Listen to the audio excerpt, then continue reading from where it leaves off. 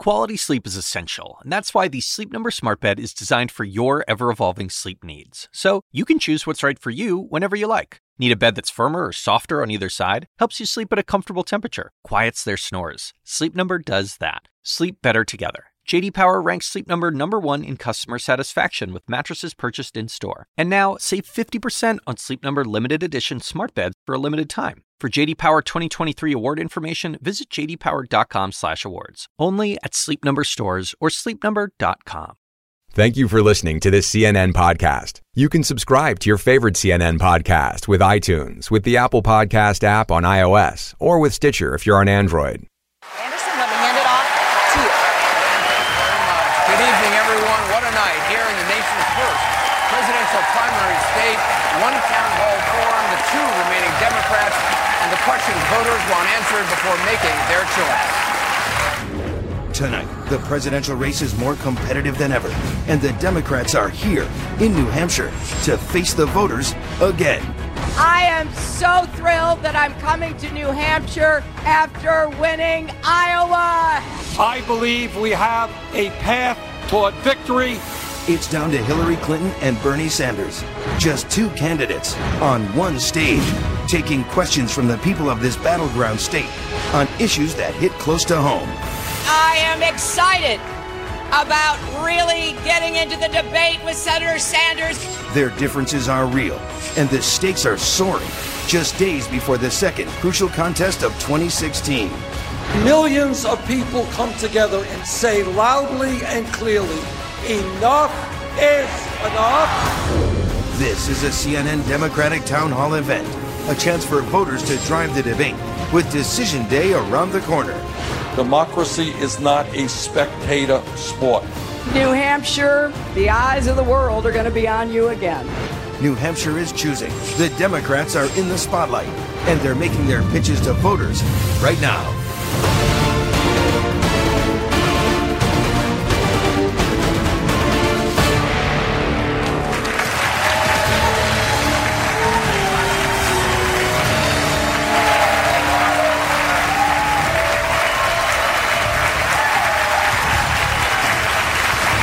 Good evening from the historic Derry Opera House in downtown Derry, New Hampshire. Welcome. We are here tonight with just 6 days to go until primary day. Just 6 days left to decide, yet many voters remain undecided. So tonight, Secretary Clinton and Senator Sanders are here with the people of the state and the country for a conversation. I want to welcome our viewers in the United States, in New Hampshire, around the world. We're being seen on CNN, CNN en Español, CNN International. I also want to extend a warm welcome to our servicemen and women who are watching on the American Forces Network, and to those who are listening on the Westwood One radio network and on CNN Channel 116 on Sirius XM. In the audience here in Derry, New Hampshire, people who tell us they will be participating in Tuesday's Democratic primary, which means registered Democrats or independents. Some have already made up their minds, others still trying to decide whom to vote for. The clock is ticking, guys. We asked audience members to come up with their own questions, which we've reviewed to make sure they don't overlap. I'll ask some questions as well, but tonight is really about the voters getting to know the candidates. So let's get started. Up first tonight, Vermont Senator Bernie Sanders. Thanks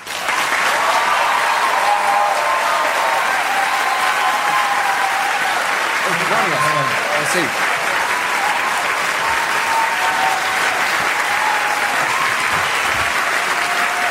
Welcome. Good to be with you. So,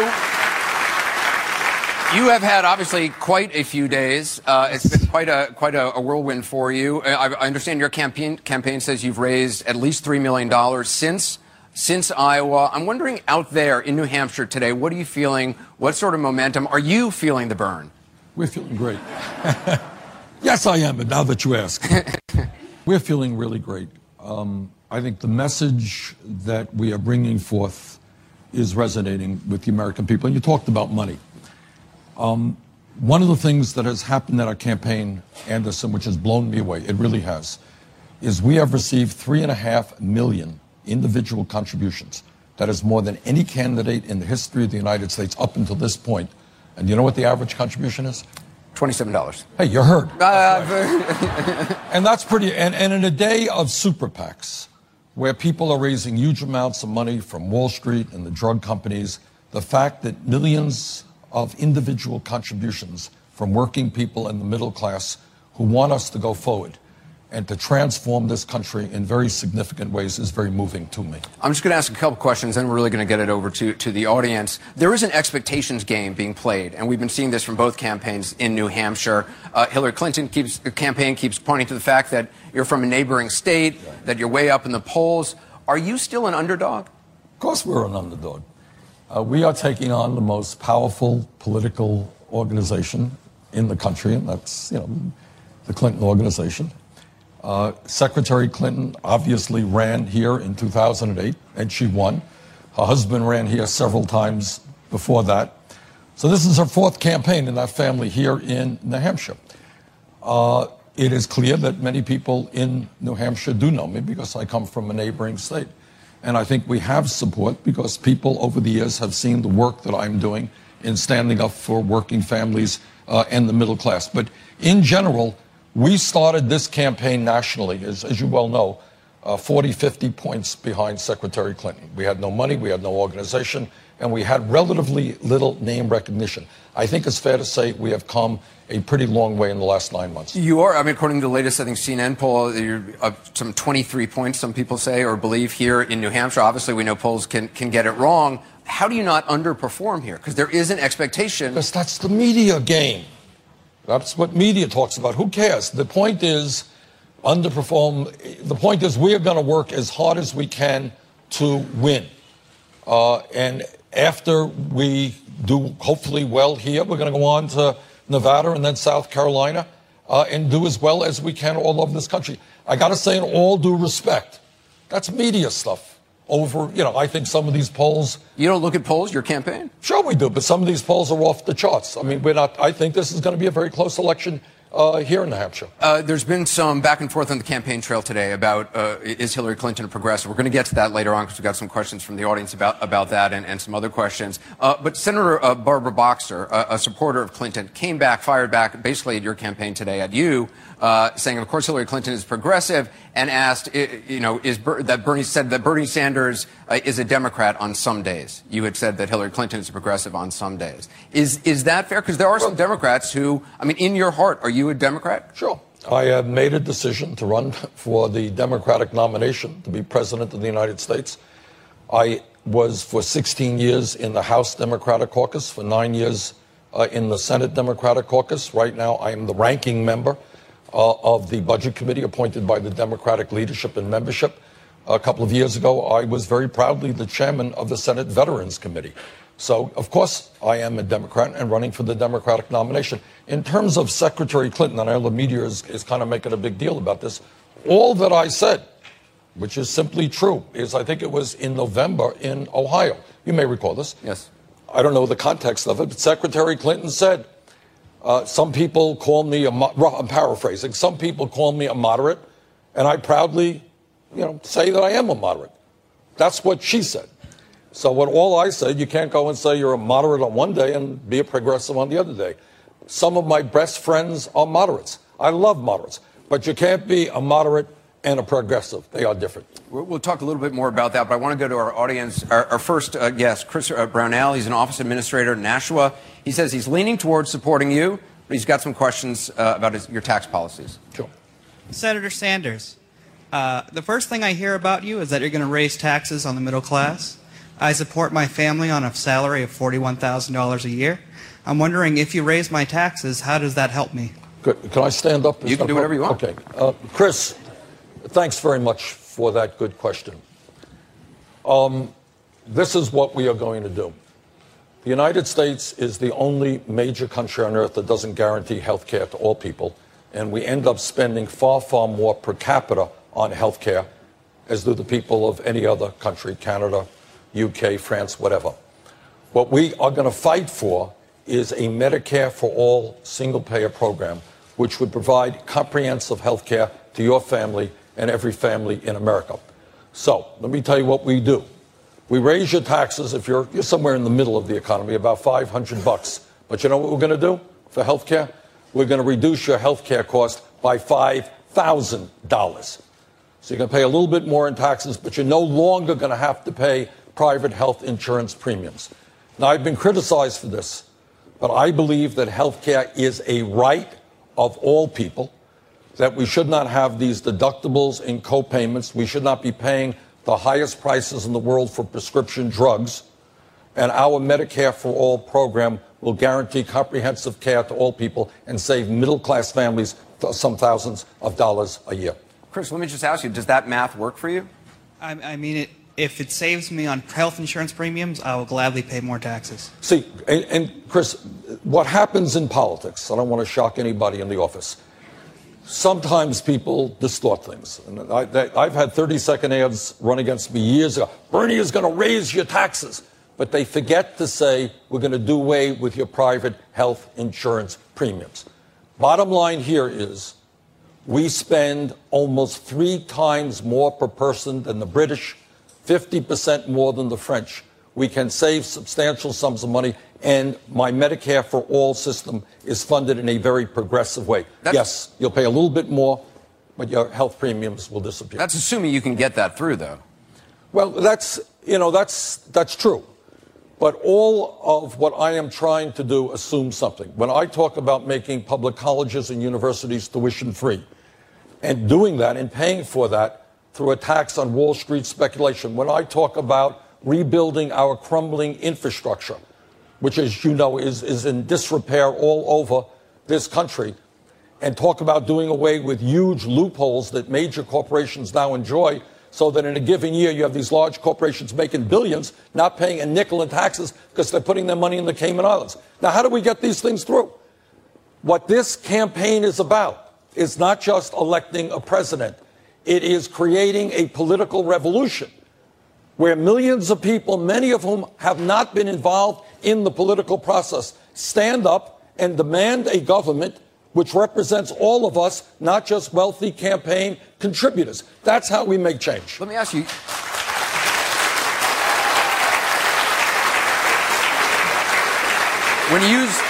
When you use the term revolution, makes some people nervous. What's wrong with evolution?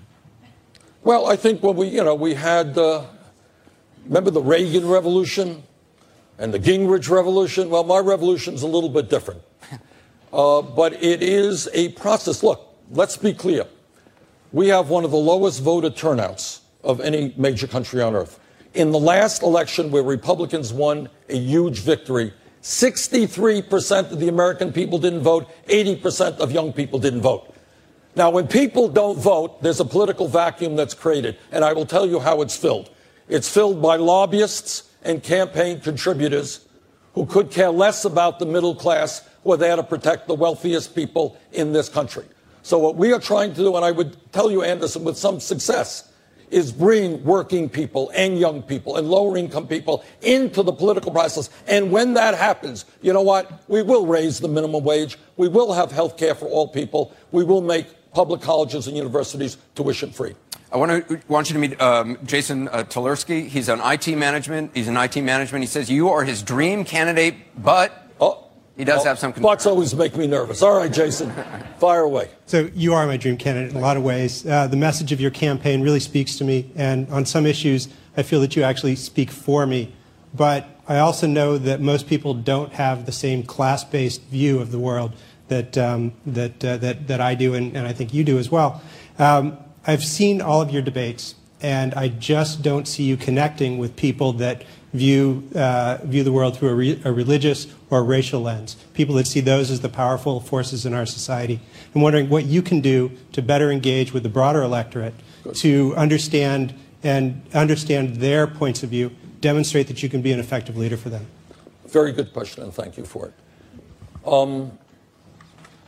We are reaching out as strongly as we can, for example, to the African American community and to the Latino community.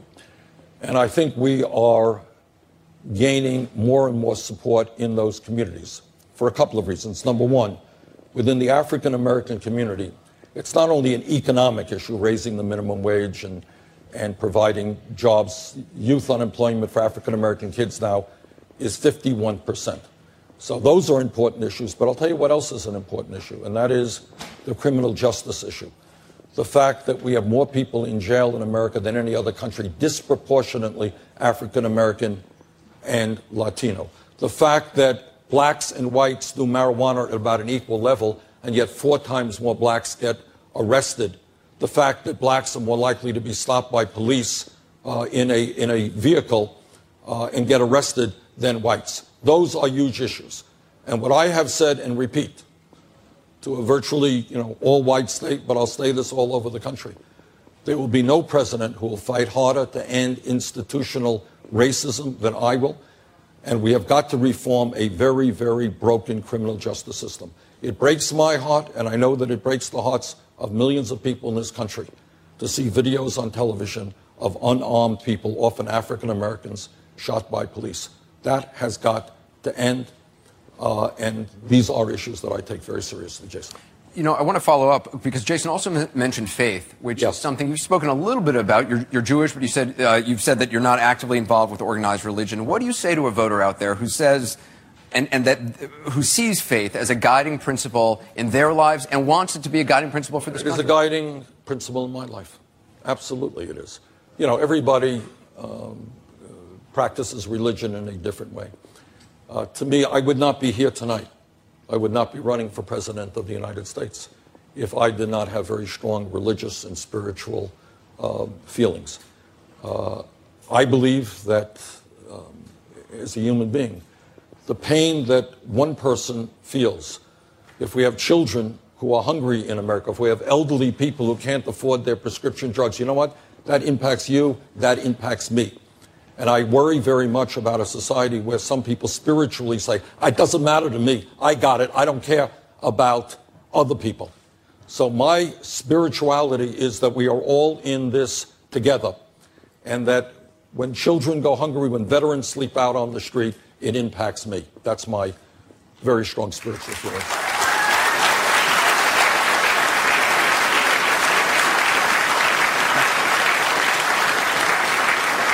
Senator, I want you to meet Denise Bernard. She was wounded in the Boston Marathon bombing. She says she's undecided. She's got a question about terrorism.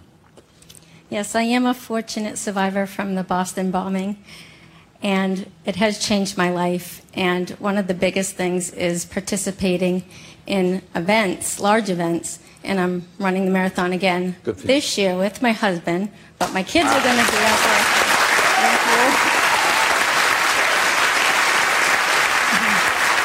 Thank you. So my kids are going to be out there spectating, and I can only think about their safety while they're out there. So my question to you is, what are your plans for keeping us safe from terrorism? Okay.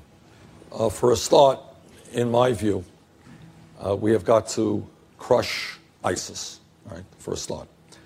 As somebody who voted against the war in Iraq, what I believe is we have to learn the lessons of that war. So we have to destroy ISIS, but we have to be not just tough, we have to be smart. And that means we work with a large coalition led by on-the-ground Muslim troops. King Abdullah of Jordan made the point. It will be Muslim troops who destroy ISIS because ISIS has hijacked their religion. The United States, UK, France, Germany, Russia provide support, in my view, to the troops on the ground. So we've got to crush them. Internally, what we have got to do is significantly improve intelligence. And I think we are not as strong as we can be in communicating with intelligence agencies all over this country. If people come into this country, they have got to be screened. I happen to believe that we should accept refugees from the Middle East, from Syria and Afghanistan. But I also appreciate the concern that others have, that we have got to screen those people absolutely thoroughly. There needs to be better coordination between federal, state, and local police. We have to work, which is very hard, making sure that we are tracking internet transmission of information where ISIS has been successful in getting information out and recruiting people. But your concerns, and again, thank you. You're a symbol of courage that you went through that horror in Boston, and you're going back and you're running again. Thank you for your courage.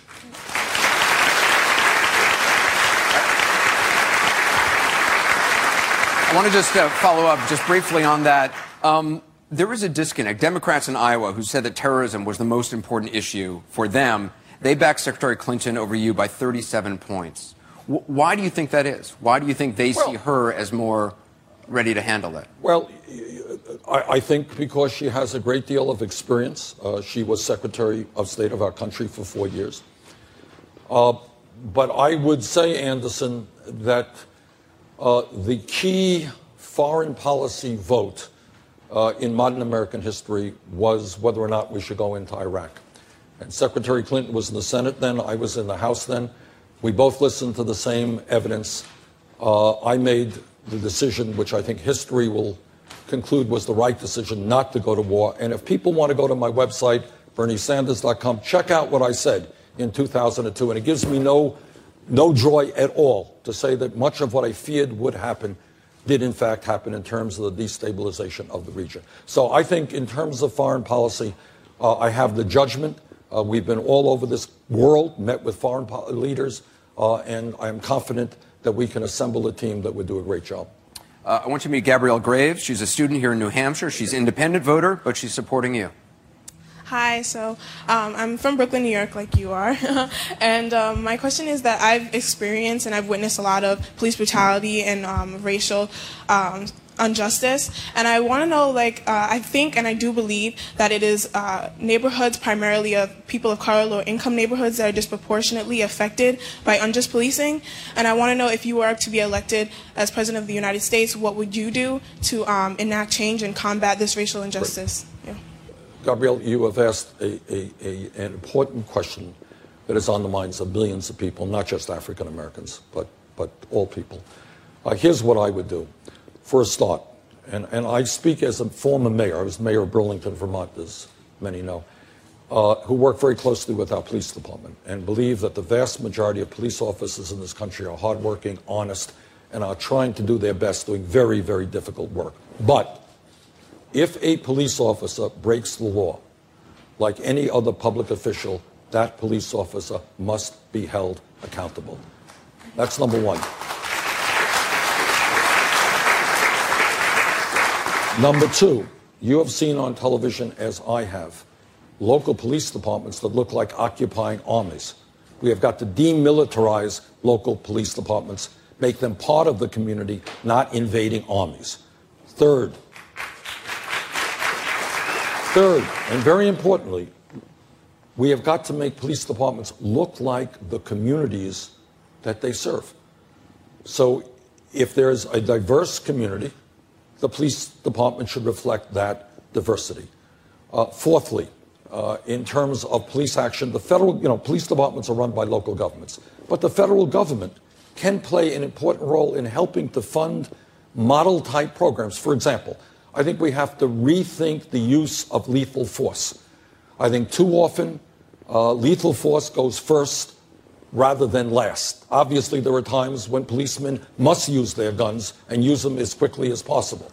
But I think what we need to do is figure out ways to train police departments police officers so that lethal force is the last resort, not the first resort. So those are some of the things that I would do. I want to ask you, because I think a lot of people don't know much about your background on this subject, and it's interesting. 54 years ago, you were in the front lines of trying to desegregate school housing at the University of Chicago. You were even arrested. Don't tell anybody that. What was it that motivated a 20-year-old white kid from Brooklyn to do that? It's hard to say what motivates anybody. I think as a kid, my parents weren't political. My brother was a little bit. My parents were not. But like in any school, you see big kids picking on little kids. And I resented that. I always did. And injustice bothered me very, very much. And when I went to the University of Chicago, I had the opportunity to. I wasn't a great student. I have to admit it. In fact, I learned more off campus. Shouldn't say this to other students, though. Do your homework, study. But got a lot of teachers in this room. But I learned a lot off of campus, and I got involved in a group, some may know, some not, called the Congress on Racial Equality, CORE. And it was a great group. We got involved in trying to desegregate the housing owned by the University of Chicago, segregated housing. And we also got involved in efforts to desegregate the school system there, and I got arrested. But I think, as far back as I can remember, and Anderson, I can't tell you why, but injustice is something that I have always fought throughout my life. I want you to meet Keith Howard. He's a veteran. He was homeless after serving in the Army. He's now the executive director of Liberty House, which is a transitional facility for former homeless vets. He says he's undecided. Keith, welcome. Yeah, Senator Sanders, throughout this election cycle, we at Liberty House have been contacted by a number of Republican presidential candidates. To date, we've not heard from any Democrats. Have you ceded the support of veterans to the Republicans? And if your answer is no, what is your evidence? What is my evidence? My evidence is that I am the former chairman of the U.S. Senate Committee on Veterans Affairs, that I introduced, along with the support of the American Legion, the VFW, the DAV, the Vietnam Vets, and virtually every major veterans organization, the most comprehensive veterans health care legislation in the modern history of the United States of America. And sadly enough, it's one thing for Republicans to talk about how much they love veterans. I got 2 Republican votes on a comprehensive bill supported by virtually the entire Veterans Committee. But I didn't give up. What I did then is work with people like John McCain, Jeff Miller over in the House, and we passed, wasn't my ideal bill, I compromised, but it was the most significant piece of veterans health care legislation passed in modern history. We put some $16 billion into veterans health care, as well as in taking care of veterans in a number of other areas. So it's easy for politicians to give speeches, but what my work in the Senate has been involved is to making sure that veterans in this country get the best quality health care possible, get their benefits when they need them, not wait years and years, and we've made some progress on that. Do our best to end veterans' homelessness, and President Obama put a lot of money into that, and we have had some success, still have a way to go. So I think if you check my record, it will tell you that I received the awards, the highest award from the American Legion and the VFW for my work on veterans issues. So I'm proud of that. Let me follow up on that. You were on the Veterans Affairs Committee for 8 years. You headed it for 2 years. Yes. There were 18 Inspectors General reports talking about problems plaguing the VA. Why did it take so long, and did it take you too long to act? Fair question. And I think, the answer is that we have worked on many, many issues, Anderson. And your point is fair that we should have acted sooner. We should have known what was going on in Phoenix, those long waiting lines and the lies that some administrators were telling us. On the other hand, what we also did, though, is make significant progress in terms of dealing with homelessness. We passed a post-9/11 GI Bill, which provides college education for the men and women who served in Iraq and Afghanistan. We passed a Caregivers Act, which for the first time will provide support to those folks, mostly women, who are staying home with disabled vets. So I think in recent years we have made some progress. Your point is a good one. We should have done better. All right. I want you to meet Marjorie Smith. She served 9 terms in the State House here. She says she's currently undecided. Welcome. Thank you very much. Senator, you and I have a lot in common. I was born in Brooklyn in 1941. Oh, there we go. So you look younger than I do. Why is that? That's very kind of you to say. But I'm not running for president. Senator, many of us see how deeply held is your philosophy, and that matters a lot to us. We share those goals. At the same time, you have worked for many years to say it's my way or the highway. You talked tonight about wanting to have a revolution in the House and Senate in order to get people there who share your views. There might be some new members of the House and Senate, but they're not going to be all that many. How are you going to be able to work with a Congress that might not share our deeply held goals in order to achieve a more perfect union? Well, Marjorie, thank you for your question. it is just not accurate to say, I know sometimes people may portray me in this respect, it is not accurate to say that it's my way or the highway. Let me give you some examples. I just mentioned that I compromised significantly with people like John McCain and Republicans in the House to pass what is regarded as the most significant piece of veterans legislation passed in many, many years.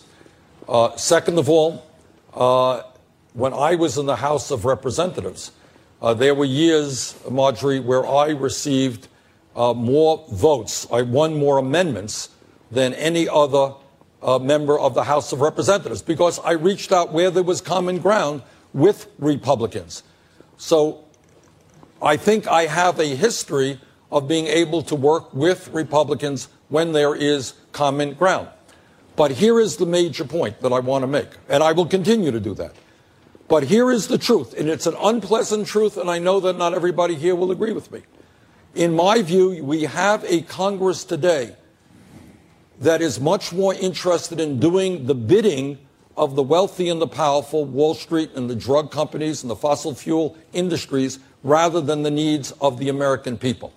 And I believe we're not going to make the real changes that we need, dealing with the grotesque level of income and wealth inequality, reforming a corrupt campaign finance system which allows billionaires to buy elections, dealing with climate change, making sure we don't continue to pay the highest prices in the world for prescription drugs when last year the three major drug companies made $45 billion in profit.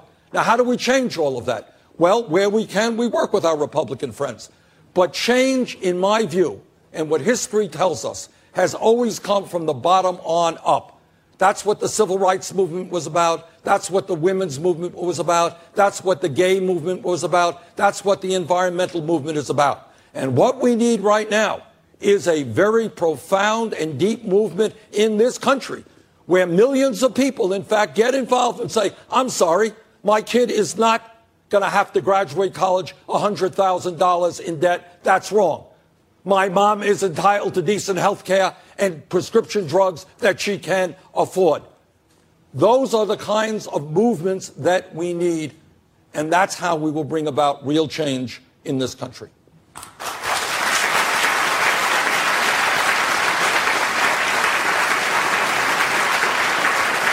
I want you to meet Mark Vines. He's a graphic artist. He's a Boy Scout master. He says he decided to support you in the primary.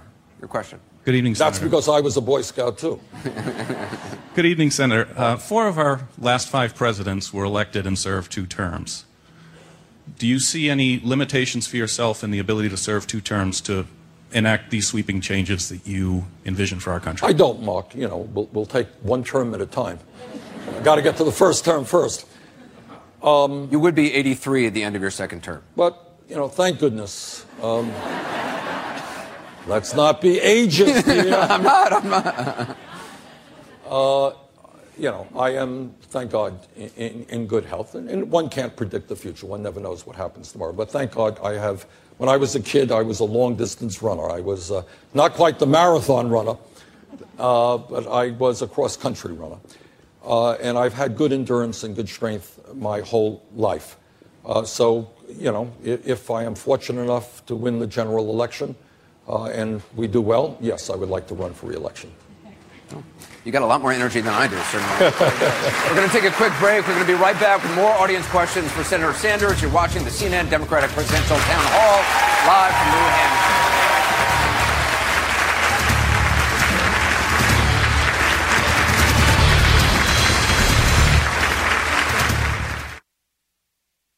Hey, CNN podcast listeners, this is Jake Tapper reminding you that State of the Union and The Lead are both available as audio podcasts. Monday through Friday on The Lead, you get the day's top stories in politics, money, sports, pop culture.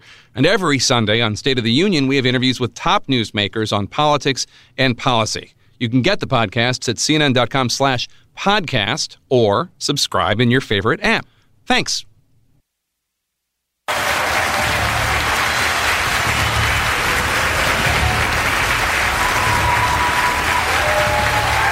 Welcome back to the CNN Democratic Presidential Town Hall at the Derry Opera House in New Hampshire. We're here with Senator Bernie Sanders. Let's continue the questions. I want to play for Senator Sanders a clip from Hillary Clinton's speech Monday night after the Iowa caucuses. Let's listen. Here's what I want you to know. It is rare. It is rare that we have the opportunity we do now to have a real contest of ideas, to really think hard about what the Democratic Party stands for and what we want the future of our country to look like if we do our part to build it.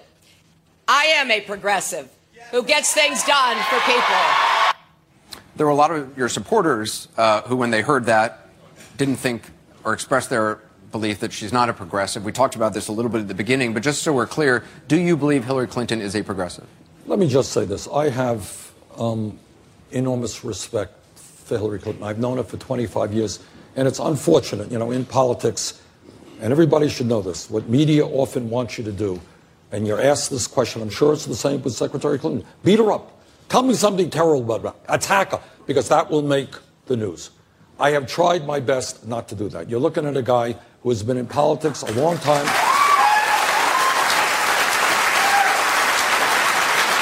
And I have never run a negative ad in my life, and I look forward to never running a negative ad in my life.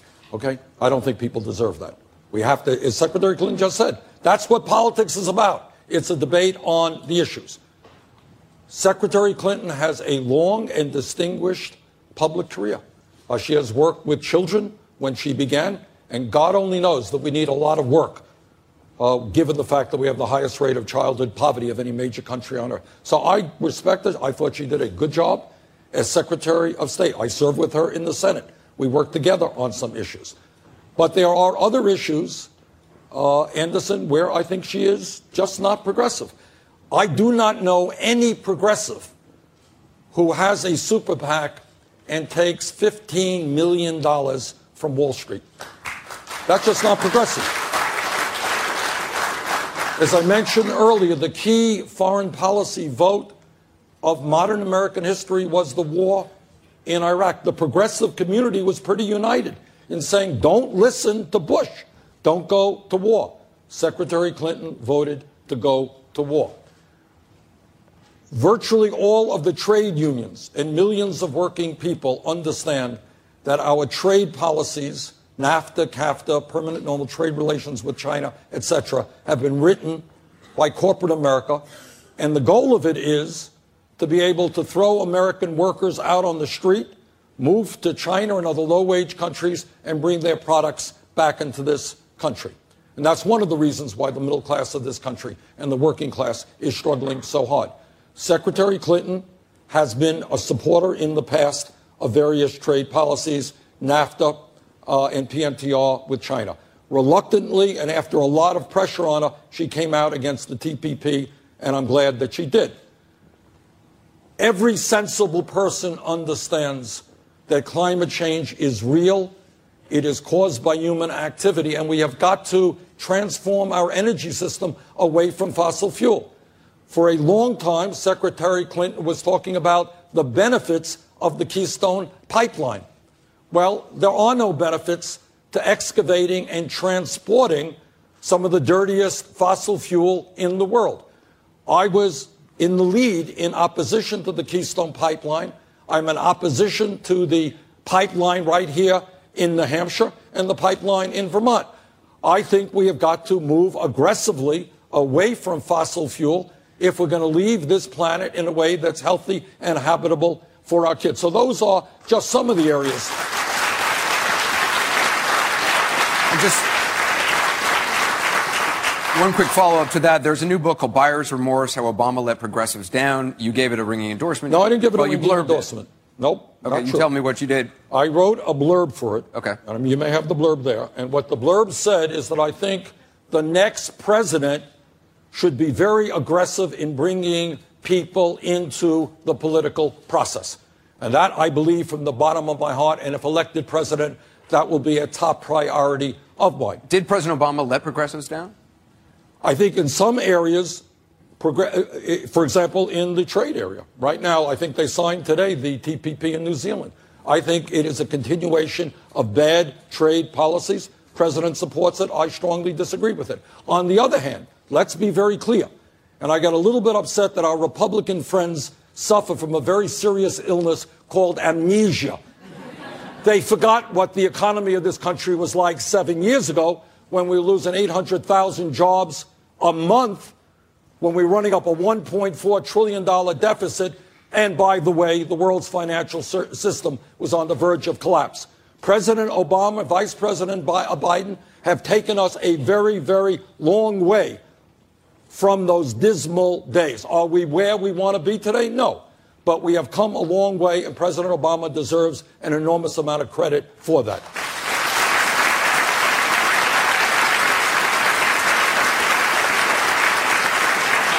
Senator, as you know, in a recent poll, I'm sure 88% of adults in New Hampshire said heroin abuse is a very serious problem in the state. I want you to meet David Cody. He's a recovery coach who's in long-term recovery himself. He says he's undecided, leaning toward you. David, thanks for being here. What's your question? Thank you. Thank you, Senator, for hearing me.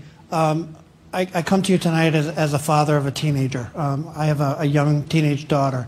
And my biggest concern these days is the availability of opiates and other drugs, substances on the street, and the effects that they have on our youth and on our citizens.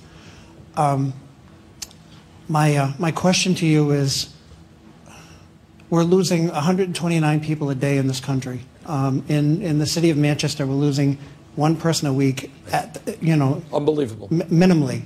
And my question to you is, what would you do in order to secure recovery services for those that have slipped through the cracks of prevention and moved on to treatment? Thank you very much for your question. It is a crisis here in New Hampshire, and by the way, it is a crisis in Vermont. You may recall our governor gave his State of the Union speech a year ago on this issue, because people think, well, New Hampshire and Vermont, these are rural states, not a problem. You're right, it is a terrible problem. What do? For a start, we understand that substance abuse and addiction is a health issue, not a criminal issue. Okay?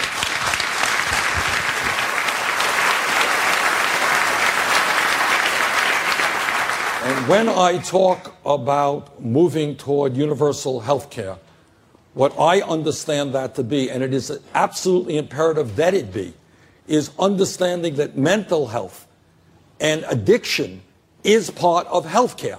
And what that means is that when people need treatment, they shouldn't have to wait 3 months. When they need it, they should be able to get it. So that means we need a revolution in this country in mental health care to address the causes of addiction and provide treatment. And I was to a treatment center in Manchester, which is kind of peer-oriented. Former people who had addiction work with other people. That's one approach. There are many other approaches. But the bottom line is we have a very, very serious crisis in this country, and we have got to make sure that when people need the help, they get the help. And the other question that we have to ask is, and it's a tough question, nobody I know knows the answer, why is it? Why is it? One of the reasons, by the way, is I think that doctors are prescribing opiates in a way that they have got to cut back a little bit on. They're giving out a whole lot of pills. A friend of mine got a molar removed. They got 50 very strong pain-killing drugs. And these drugs are rampant. Kids are using them, getting addicted, then getting into heroin. So I think we've got to talk to the pharmaceutical industry about what they're producing, doctors what they're prescribing, and then we have to make treatment available to people when they need it.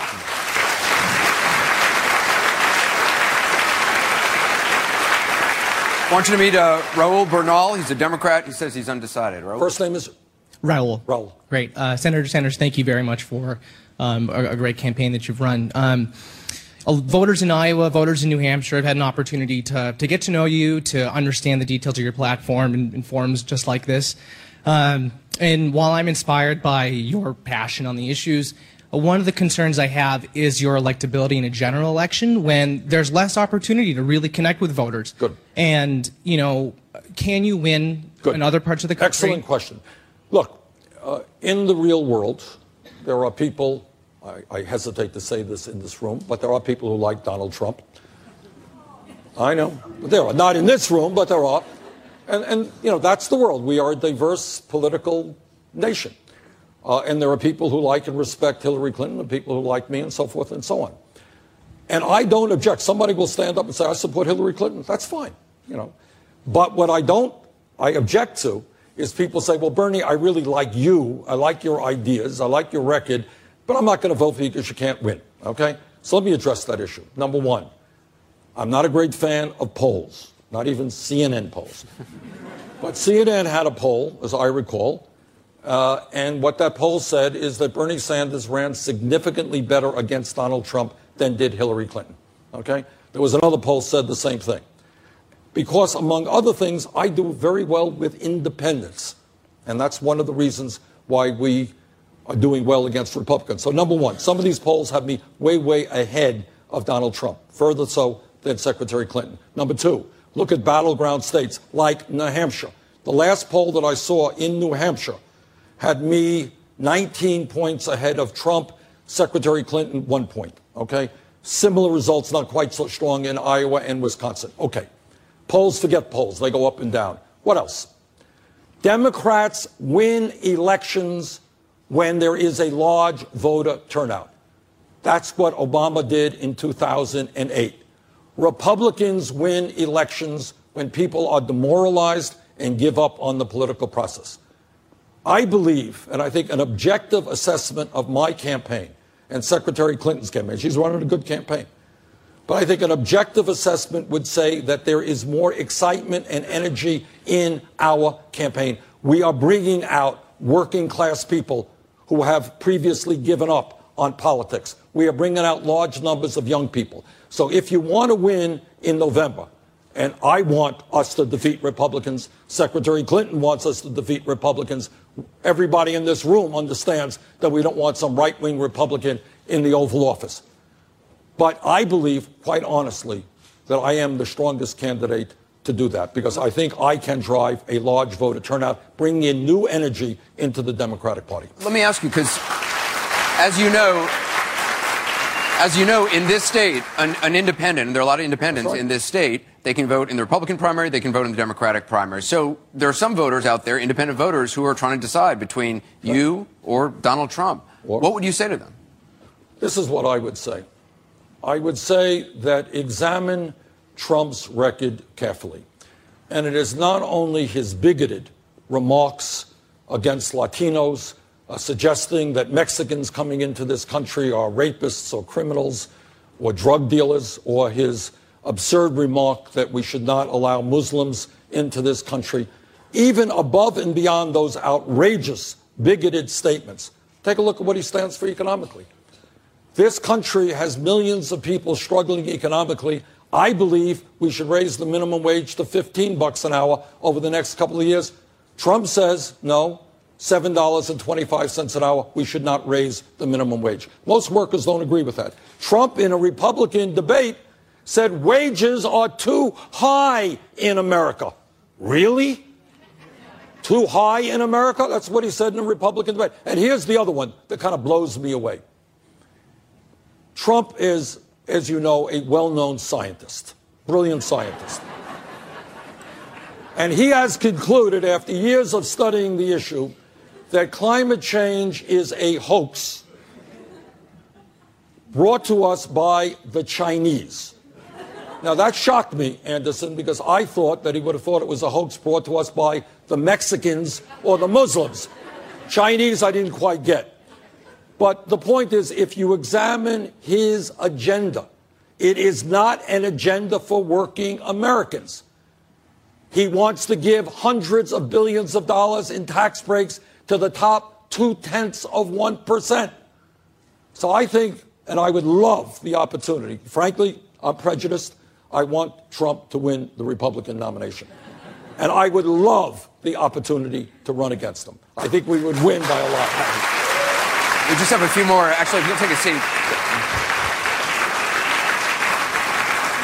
So we just have time for a few more questions. We've covered a lot of important policy issues. There's a lot of folks out there who really don't know much about you, so I thought we'd just ask a couple of sort of lighter questions just to kind of get to know you. I read one of your daughters say that if you had a car, or if they sold cars with manual locks and windows, that's the kind of car you would get. So what kind of car do you actually have? I have a small Chevrolet. It is one of the smallest Chevys that they make. Do you know what year it's from? Yeah, it's about 5 years old. Okay, not bad. A red car. Is it true you chop your own wood? It's a red car. Is it true you chop? Pretty good on mileage, but yeah. Is it true you chop your own wood? I wouldn't go that far. Okay. People in Vermont and New Hampshire would laugh at me. What I do is, we have a wood stove, and You also, in 1987, when you were mayor of Burlington, you recorded an album of folk classics. How are those pipes doing? We're in an opera house. How are they? Any more albums in your future? Let me just say this. If you're looking at a president who can carry a tune, I'm not the guy. I hope I have other attributes, but singing is not one of them. It's the worst album. Actually, it's selling very well because people are buying it. It's the worst album ever recorded. People can't believe how bad it is.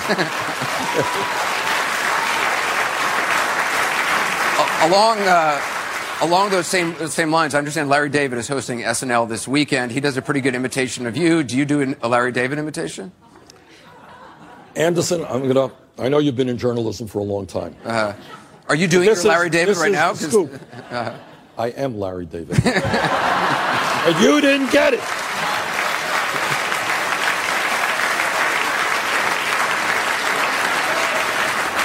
What's your proudest moment? Either professionally or personally? I think my proudest general moment is being married for 27 years, having 4 great kids, several of them are here tonight, and 7 very beautiful grandchildren. That's my proudest. If we asked, your wife Jane is here. If we asked her to describe you in one word, what word do you think she'd use? Tell them, Jane. Integrity was Integrity. Okay. I thought you said anti-greed. Okay. Integrity.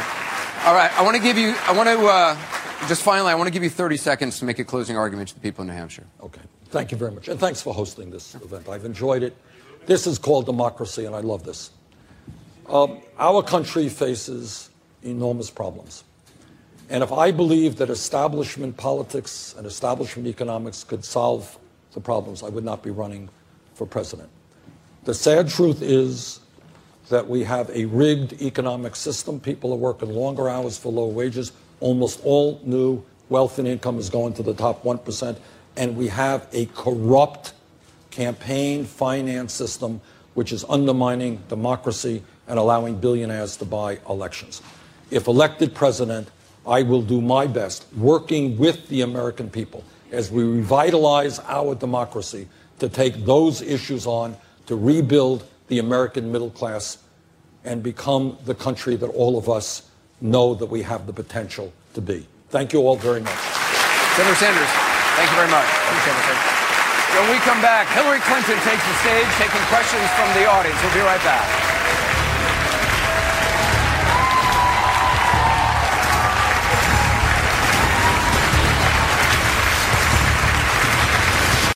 When you work next level. And when you play next level. And when it's time to sleep, Sleep Number smart beds are designed to embrace your uniqueness, providing you with high-quality sleep every night. Sleep next level. J.D. Power ranks Sleep Number #1 in customer satisfaction with mattresses purchased in-store. And now, the Queen Sleep Number C4 smart bed is only $1,599. Save $300 for a limited time, only at Sleep Number stores or sleepnumber.com. Prices higher in Alaska and Hawaii.